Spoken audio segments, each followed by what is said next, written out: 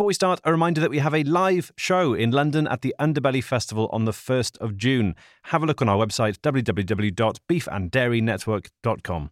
Also, this episode is gross.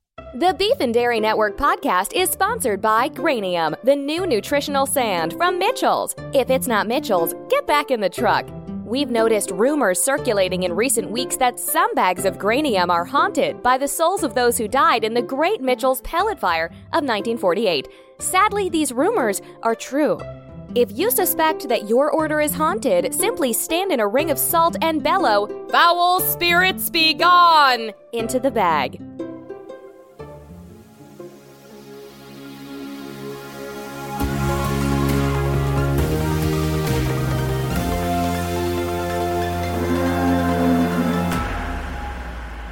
Hello, and welcome to the Beef and Dairy Network podcast, the number one podcast for those involved, or just interested, in the production of beef animals and dairy herds.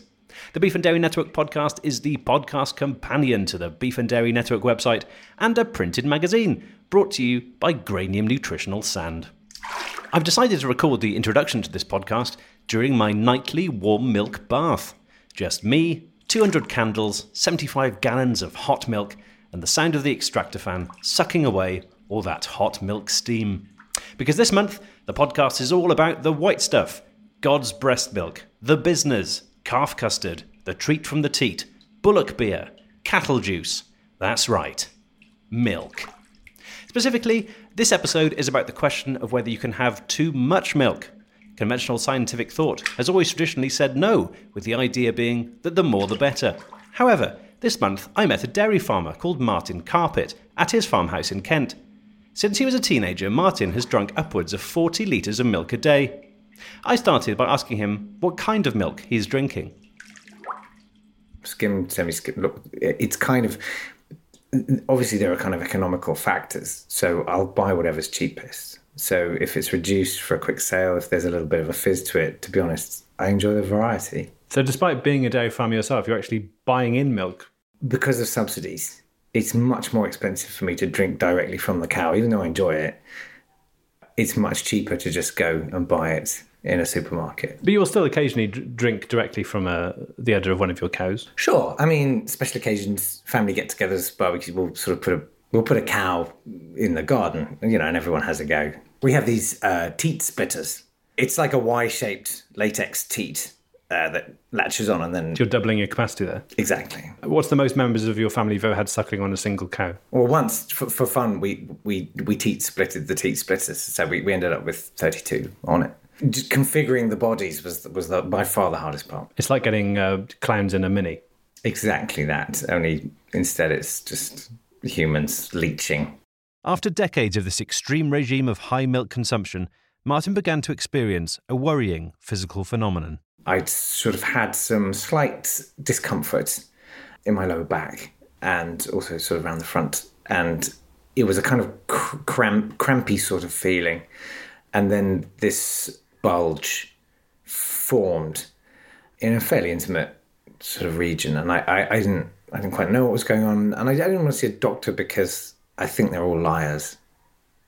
Anyway, so this kind of bulge thing formed, and one morning I woke up quite early with a desperate need to pass water, and it wasn't coming. And finally, there was this searing pain, and finally out popped a ball-shaped stone.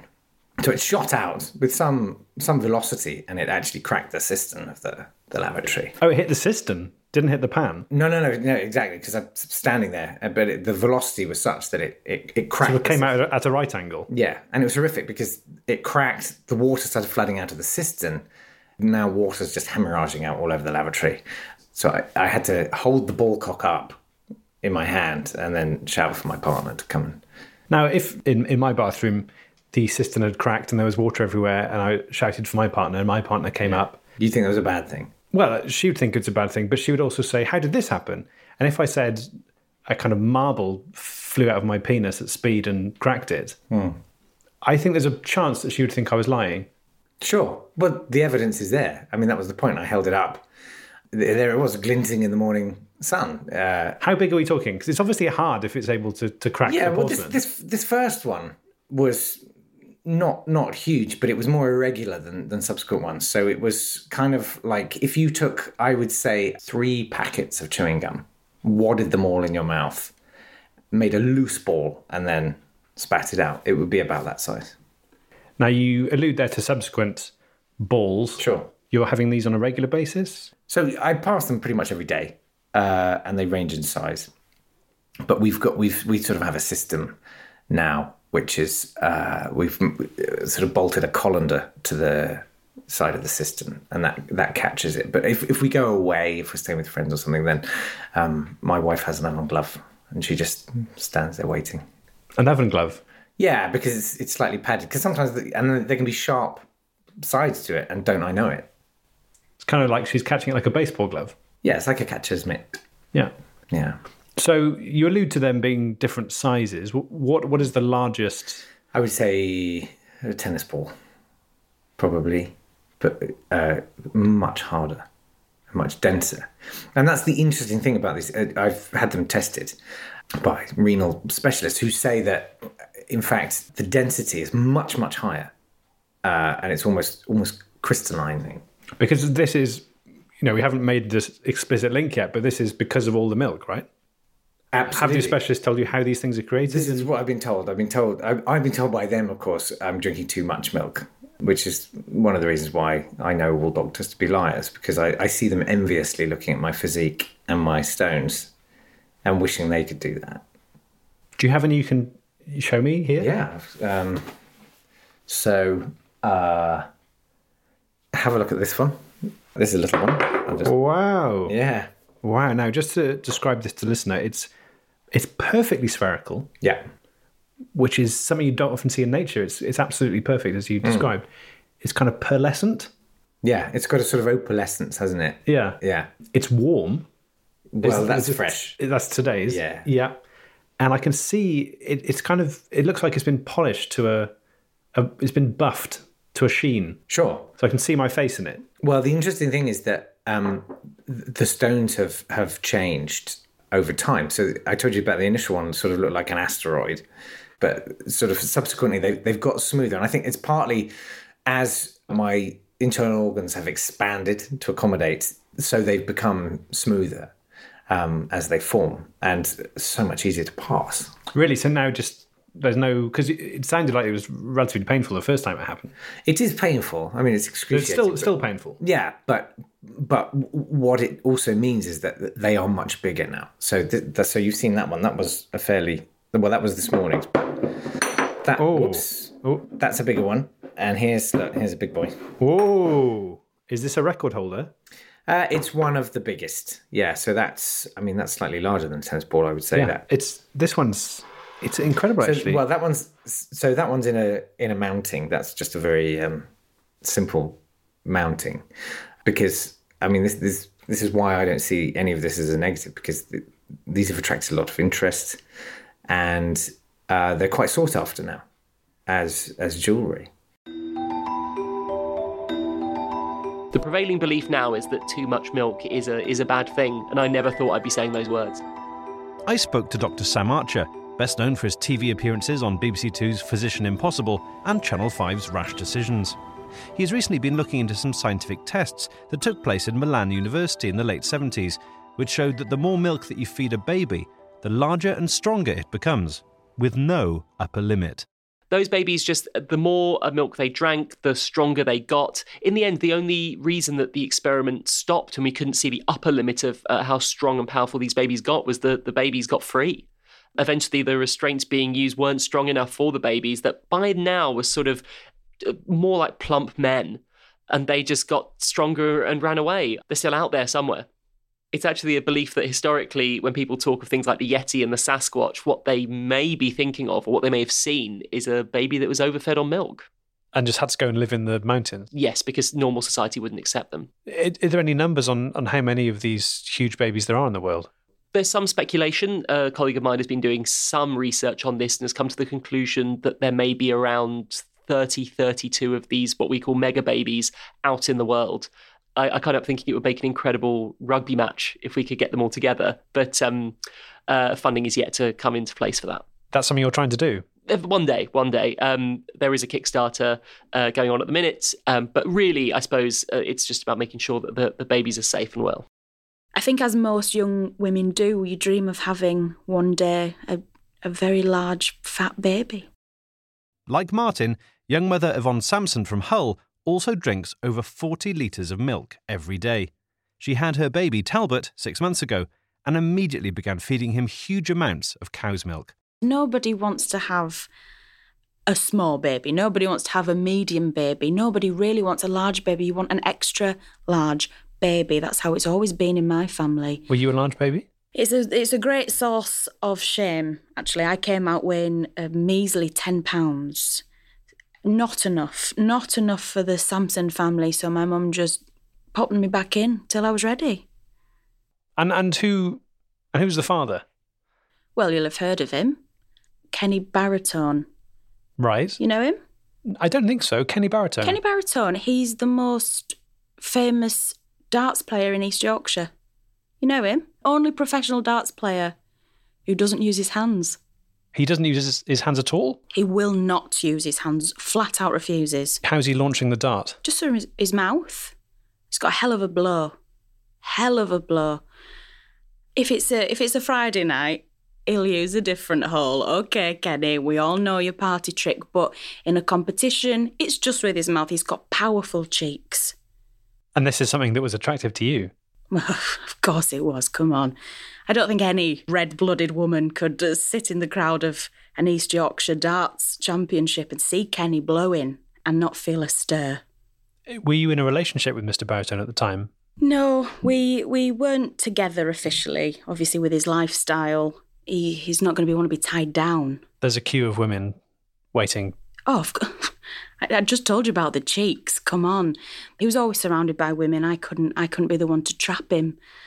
But we did share a very special moment which led to the conception of Talbot.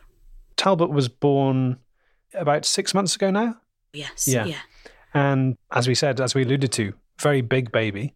Very big baby. What was his weight when he was born? 1.5 stone. Now, that's normally, a child doesn't become that big until what sort of age? 2, something like that. He had a full head of hair, long fingernails, and very, very strong cheeks, which enabled him to speak straight away, immediately. Because that's what's holding back a child initially, is that the cheeks aren't strong enough yet to form the words. Well, exactly. That's just science, isn't it? So because of his father's cheeks, tried to give him a dummy, would try to pop that in his mouth to soothe him, to settle him down, but he would just fire that out, sometimes getting a 17. So you would be hitting a dartboard? Yeah. Was there always a dartboard in the room? Several. Right. You can't have an affair with Kenny Baritone and not have several dartboards in each room of your house. So you were living with Mr. Baritone at the time? Or you'd filled your house with dartboards in the hope that it would attract him to your house? Well, exactly that. I thought the more dartboards, the more chance of Kenny coming over. He never did. So Kenny wasn't getting involved with the baby at that stage? No, I couldn't ask him to. Does he know that he's got a child? I've tried to inform him. I've put a letter through his door. But unfortunately, his wife keeps me at bay. I didn't realise when you were telling me earlier about your dalliance, I didn't realise there was a Mrs. Baritone. Unfortunately, yeah. She's a strong woman, but she's 97 now, so she's not got long left. And, I'm hoping when she passes, I'll be next in line for the throne. You'll be the kind of Anne Boleyn to her Catherine of Aragon. Well, exactly that. Absolutely. Wait, did she get her head chopped off? Eventually. I'd do it for Kenny. Martin showed me some of the jewellery that he has made from his fabulous milk stones. I mean, this one's too big to wear in any kind of... Maybe you could use this at a coronation of some sort. Sure. But this little for one, state occasions, yeah, the little one is sort of, it's flirty and fun, and just with a simple chain around the neck. you could dress this up and down, couldn't you? Because it's kind of like an everyday piece. But then for the evening, if you put that on a gold chain, or well, what I would suggest is that will zhuzh up any kind of office wear into evening wear. I see. So just pop that in your handbag for when you go out, and so I don't want to.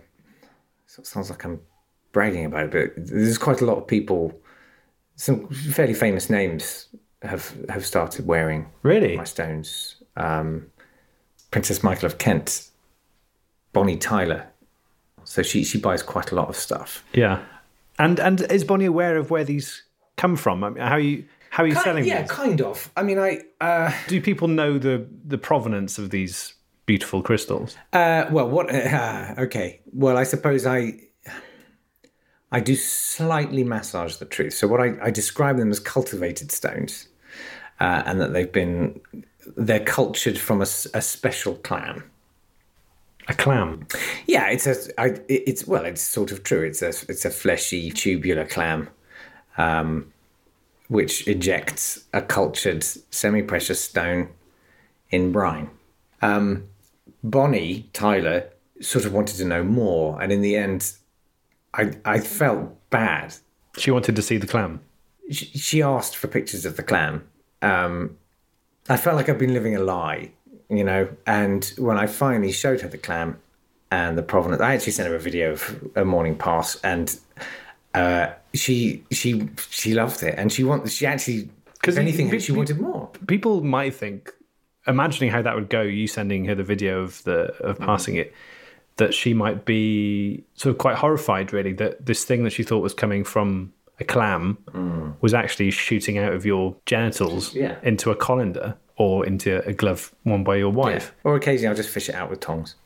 So, you know, I would imagine that that would be quite sort of upsetting for someone who's spent so much of their own money on these things to find out what the truth is. But you're saying that she had no problem with it. She loved it. So how were those first few days with the little baby? And that must have been a really special time. Well, it should have been, but unfortunately, it was ruined by the people around me, by the nurses, by the midwives who wanted me to feed my child breast milk. Now, I'm sorry. That's not the way we do it in my family. If you want a big baby, if you want a strong baby, you go for cow's milk and as much of it as you can. So the nurses would try and make me breastfeed young Talbot, and I didn't want to put that milk anywhere near my child. What's stronger, a human or a cow? What's bigger, a human or a cow? What's more intelligent, a human or a cow? Cow's milk's going to make your baby bigger, fatter, stronger, smarter, wiser, more empathic.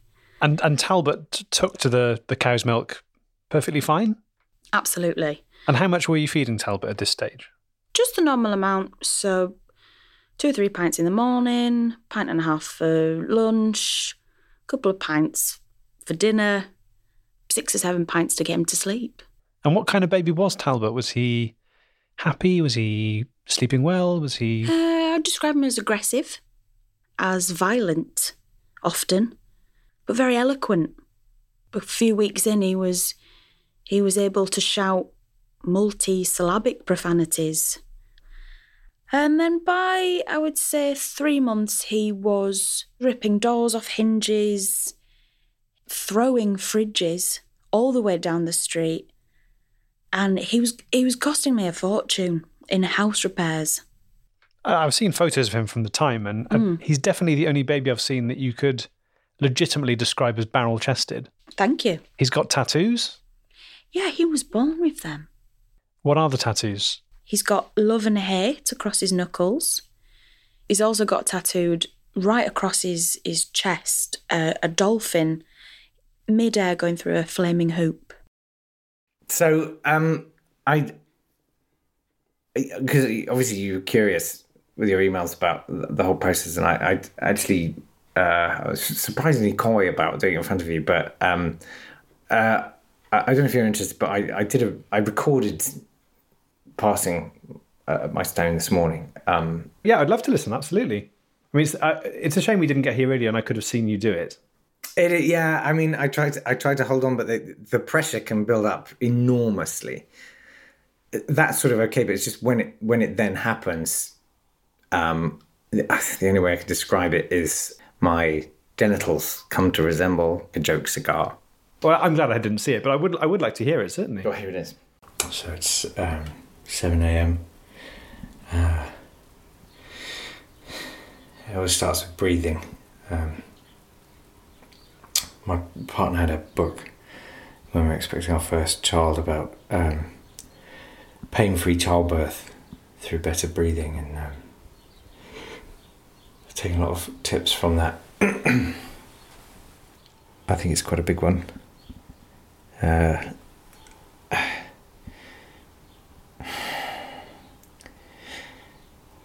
Starting to move, and that's like a very fine mist starts to come.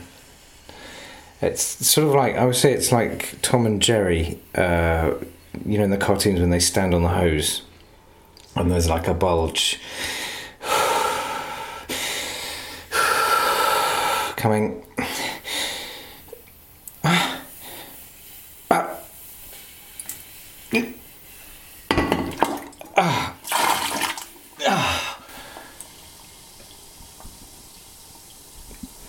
Oh, it's a fizzy one. Let's get the tongs and fish that one out. Wow. Okay. I mean, that's not a sound I'm ever going to forget. That was harrowing, and I've seen a video of a scientist being torn in half by a pack of super strong Italian babies. Thank you. More after this. Hiring is challenging, but there's one place you can go where hiring is simple, fast, and smart, and that place is ZipRecruiter.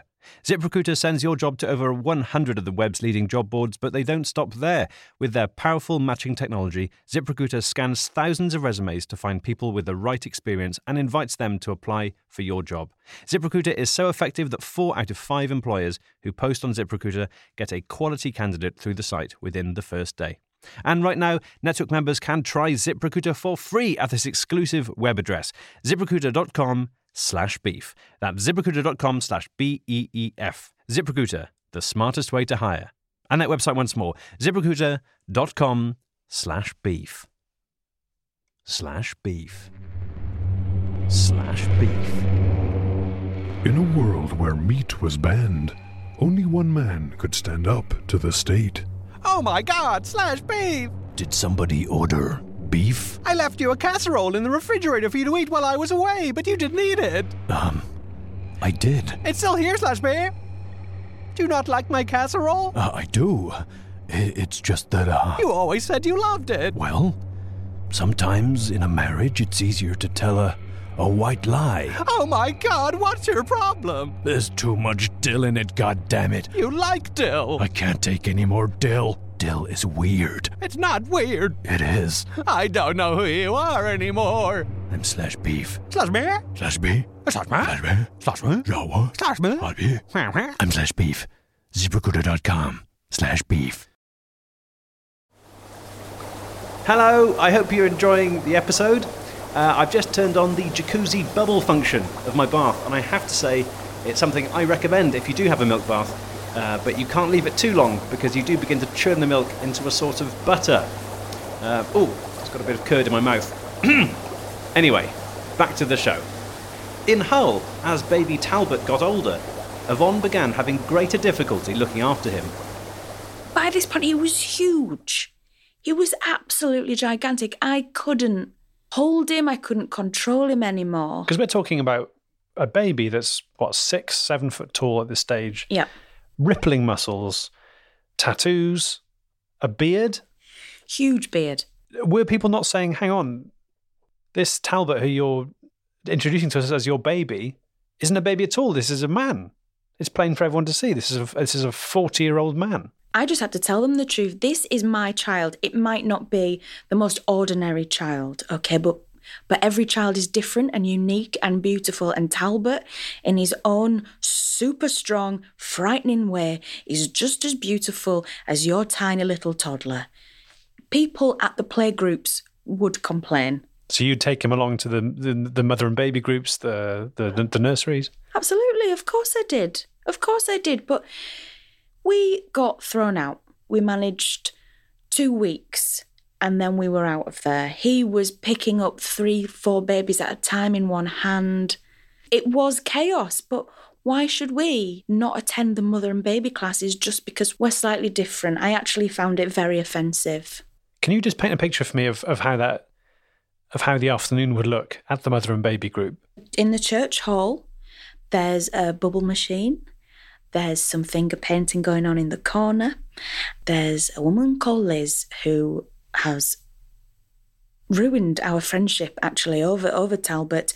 And she'd be hosting the sessions. She'd be getting the babies to do a little bit of dancing, would be singing some songs. It was not stimulating Talbot enough, so he had to find his own entertainment. He'd be there pulling up floorboards. And then on one occasion, he did tear a dog in half. Where was the dog from? The dog was the vicar's dog, and it would often come in and the children would be introduced to the dog, they would stroke it, it would be very nice, and Talbot, unfortunately, didn't take well to the dog. He picked it up, he tore it straight in half, straight in the middle, bare hands, one twist.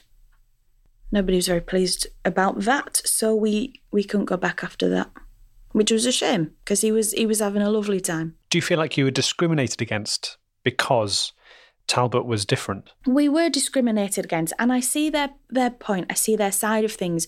Nobody wants their 2-year-old child seeing a huge baby tearing a dog in half. I get it. I do get it, but it's unfair. Now, Talbot is no longer living with you. When did things start going wrong? Between 4 and 5 months, Talbot grew to 10 feet tall and 6-7 foot wide, and he needed more milk than I could give him, more milk than the milkman could give him, more milk than the county could give him. And it made him angry when he didn't get the milk he craved. So he went on a rampage and ran off into the night. He'd grown too big for me. I couldn't control him. I couldn't give him what he needed. He needs to be free. He needs to find his own milk now. And is that the last time you've seen Talbot? Apart from on the news, yes. I asked Martin whether he felt that his experience has overall been a positive or a negative one. I think from my point of view, it's been positive. I mean, it's helped me diversify my business, and also just physically, I think if you look at me, you can see all the benefits that are coming from my high milk lifestyle. Of course, according to the experts, it's a catastrophically bad thing because all of my organs are failing. They're sort of liquefying in my body, and I'm weeks from death. Which I don't believe. They're liars. You don't believe? No. They've refused to give me a transplant unless I pledge to give up drinking up to 15 litres of milk a day. What would they be replacing in there then? They're saying pretty much everything's got to come out now. There was one consultant who said it would be quicker and easier to graft my head onto a new body. But there's no way after the investment I've made into this one that I'm going to give it up. And I'm not going to stop. They will prize that vat of milk from my cold, dead fingers. The NHS, obviously, we've run into this before, this kind of thing. They are not willing to help people. I don't understand really what their problem is. Obviously, we had a very similar thing with the much-loved entertainer Les Cheese, who I'm sure you're aware of. Yeah. Who obviously had so much yogurt that they had a double heart attack, had a heart attack, and then had another heart attack at the same time. And then had to have that heart replaced with 3,000 hummingbird hearts and then fizzing away there like the clockwork heart of a tin soldier. Sure. Which helped him metabolize much faster. Is that right? Well, he's an unstoppable force these days. Sure. But obviously that work was done by Backstreet Vets. Yeah. I'm sure you'd have come across these characters in your work as a dairy farmer. Is that something that you are considering if your organs are beginning to sort of Well, I have been putting out feelers about possibly getting a new liver from a calf, and ideally an American one. Because I'm sure you know this, and you can Google this at home. But in the States, cattle are fed on chicken manure, chicken carcasses, and feathers. Feel free to Google that. But what that means is that their organs are really well adapted to eating proteins and stuff that you get in dairy milk. So the point I want to make is, rather than this being a replacement liver, this would be a supplemental liver. I see, just grafted on the side. Exactly. It would allow me, failure permitting, to actually step up production. And so you'd have this auxiliary liver it's on the outside. Exactly. And then you can just reach in and pluck it out. And you don't have to go through the agony every morning of pushing it. Oh, so what the ball itself that you will create will now just come out of a little hole? Exactly. Like in the Crystal Maze when they've managed to complete the room. Sure. And it pops out. It would be exactly, yeah. I mean, perhaps you could have some fun kind of attach a little bell to your ankle, and when it falls out, ding-a-ling, and it's done. Something like that. I don't know. Do you think when you've done that, and that sounds like a really worthwhile thing to be doing, that you'll miss the old days of forcing it through a tiny hole in your penis? I don't think so, because my genitals now resemble a dead squid. Ink included. Something. Well, thanks for talking to us, Martin. Okay. Best of luck with it all. Are we done? Because I can feel one coming, so Really? Yeah. Oh, shall I come and watch? No. This one's going to be horrific. Yeah, okay. Ooh, your face is changing colour already.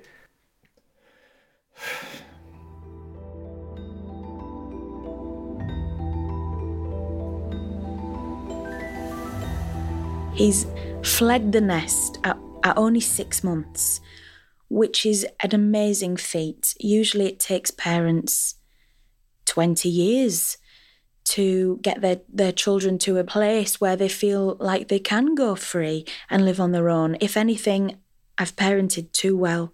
I've loved too much. That's an interesting way of thinking of it. I hadn't thought of it that way. I kind of thought, and maybe other people will be thinking, it's not that you parented too well, it's that you sort of absolutely parented in the wrong way. Just let me say, it's scientific fact that milk makes babies stronger. If you don't want a strong baby, you're a bad parent. So I hear this a lot. Oh, you've given your child too much milk. Well, let me tell you, you've not given your children enough. If all babies were this size, we would be more prepared as a society. But no, people want to give dribs and drabs of this mucky breast milk to their children and raise these weak, measly humans. I just don't think I've done anything wrong here at all. And neither has Kenny. Kenny Baritone, if you're listening, please, just remember me when she passes.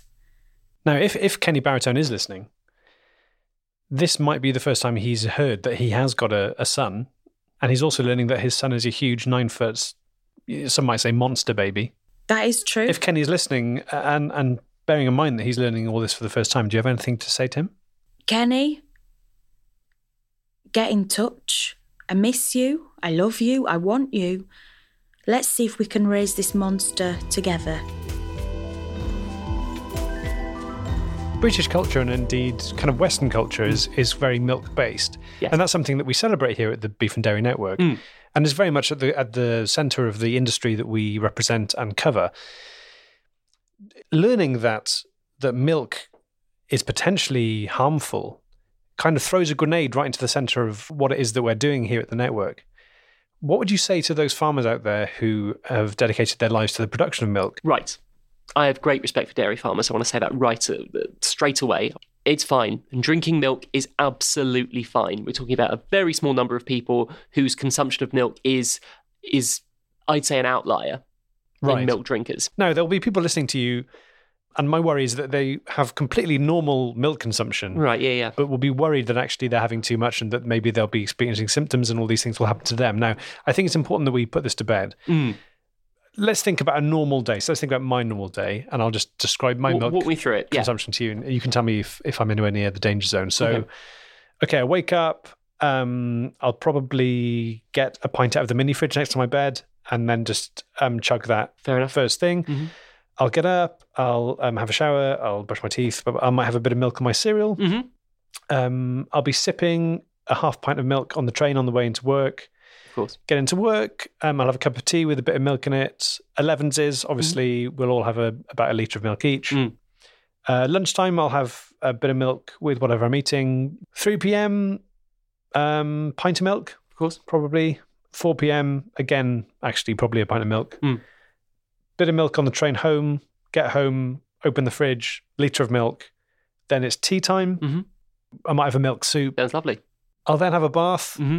Often a milk bath, and I will drink some of it. I know you're not meant to, but who doesn't? Can't resist. Then before bed, maybe a litre of milk. Then I go to bed, and I'll wake up in the night probably twice, and more often than not, I'll go down to the kitchen and splash my face with milk, and then have a glass of milk. That sounds perfectly reasonable. I would say that's every day. Okay, well, as soon as we're sharing, my day consists of I wake up at 4 a.m, I go downstairs, my landlady has usually put together a pitcher of milk, and we share that milk. And then I'll go for a run, and on my run I'll have maybe an isotonic milk, something in a bottle there, just to make sure I'm getting my milk while I'm running. I'll come back, shower, breakfast, milk, obviously. Then the train milk. Then I'd say I'd have a milk around 10 o'clock if I'm sort of got a surgery day. At lunchtime, obviously milk. At 4 o'clock, I will admit, sometimes me and my colleagues like to hang around the milk cooler and discuss the latest goings on in the medical world. Because it's social. It is, exactly. That's the thing. There's a social cohesion that comes with milk drinking. And then maybe, yes, okay, after work, some of us might go down and have a few milks after work as well. Go to the milk bar. They go to the milk bar, have 2 or 3 milks. I mean, we say 2 or 3. Sometimes it turns into 4 or 5. And then back home, roll into bed. And then, like you say, maybe 2 and 3 a.m, you might wake up, go down and have yourself some milk. But these are normal amounts of milk consumption. We shouldn't worry. So that's totally healthy. That's absolutely fine. We do need to remind them that milk is healthy, and actually cutting down on milk could actually have a detrimental effect on their health. Exactly. Chances are the amount of milk you're drinking is perfectly fine. Now, we've heard from a number of farmers in the East Yorkshire area who are saying that in the morning when they go in to milk the cows, they're already dry. Yes. And I think we both know what's happened, don't we? There's been a bit of a campaign amongst some of the local farmers in your area to, not to put too fine a point on it, hunt him down and put a stop to this. They go out in these groups with their rifles and their dogs. What would you say to those people who think that he needs to be dealt with? Well, I would say if you encounter him, remember, first and foremost, he's a human being. Secondly, he's very young. He's an infant. He's 6 months old. And yes, he might be sucking a cow dry in front of you. But if you think for 1 minute that your pitchforks and your bullets are going to stop him, you've got another thing coming. Do you think you, wee little farmer's going to stop? He'll swat you aside. He'll rip you limb from limb. There's absolutely no way that any of these idiots in the community are going to stop him. He's a force. He's an absolute whirlwind. I'd like to see you try, actually. So my message for you in the community is if you think you can take him down, give it a try, and I'll be laughing because you will not win against my massive baby. What about let's imagine 5 farmers, all of them armed with shotguns and dogs, and they set the dogs on him and they start firing with the shotguns. Do you think he could weather that kind of attack? Do I think he could weather that kind of... He'd welcome it. He'd absolutely welcome it. He'd eat the dogs in front of them, and the shotguns will barely tickle him. He won't feel it. Do you think I haven't tried a shotgun when he was 3 months old? Do you think I haven't tried that? Of course I've tried that. Just bounced off him. Oh, you try and shoot him. You'd go for a headshot, he'd catch the bullets in his mouth and using his strong father's cheeks, he'd blow it back at you and it would be more powerful than when you shot him in the first place. Thanks to Martin Carpet, Dr. Sam Archer and Yvonne Sampson for those interviews. If you would like to buy one of Martin's perfectly spherical, smooth, cool, noble, shining stones, go to his website at www.specialclam.com. And if you are in the East Yorkshire area and do see baby Talbot, the local police there have asked that I tell you not to approach him and especially not to feed him any cow's milk. We simply don't know how big and powerful he could become. Right, hang on.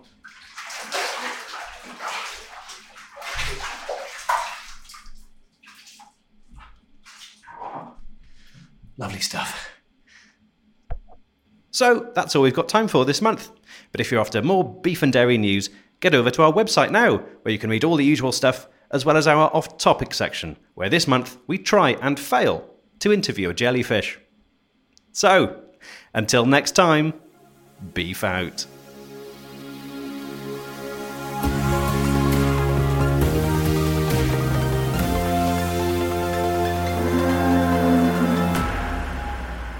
Thanks to Jake Yapp, Amy Gledhill and Tom Neenan. Also thanks to Martin Ostwick and Helen Zaltzman for the Bath assistance, and to Laura Grimshaw and Luke Doran from the BBC, who recorded the interview with me and Jake for a special programme at the Machynlleth Comedy Festival on BBC Radio 4 Extra. And a reminder that we have a live show on the 1st of June at the Underbelly Festival in London. I know I've mentioned that before already at the front of the podcast, but it's going to be great fun. It's the same show we did at Machynlleth Comedy Festival a month ago. That was loads of fun, and thanks to everyone who came to that.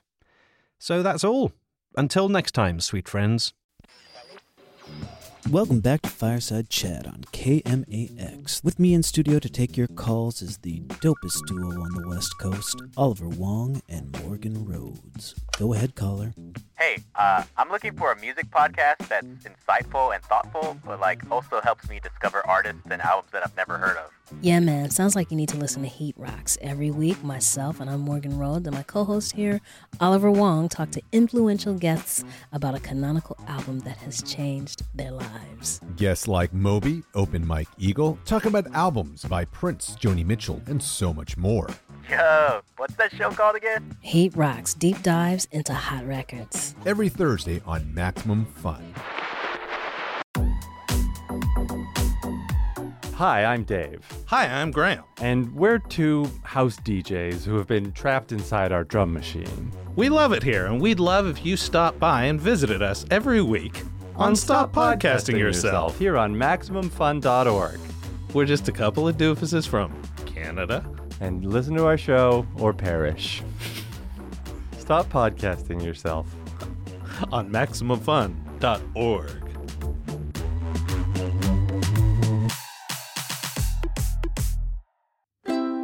MaximumFun.org. Comedy and culture. Artist-owned, audience-supported.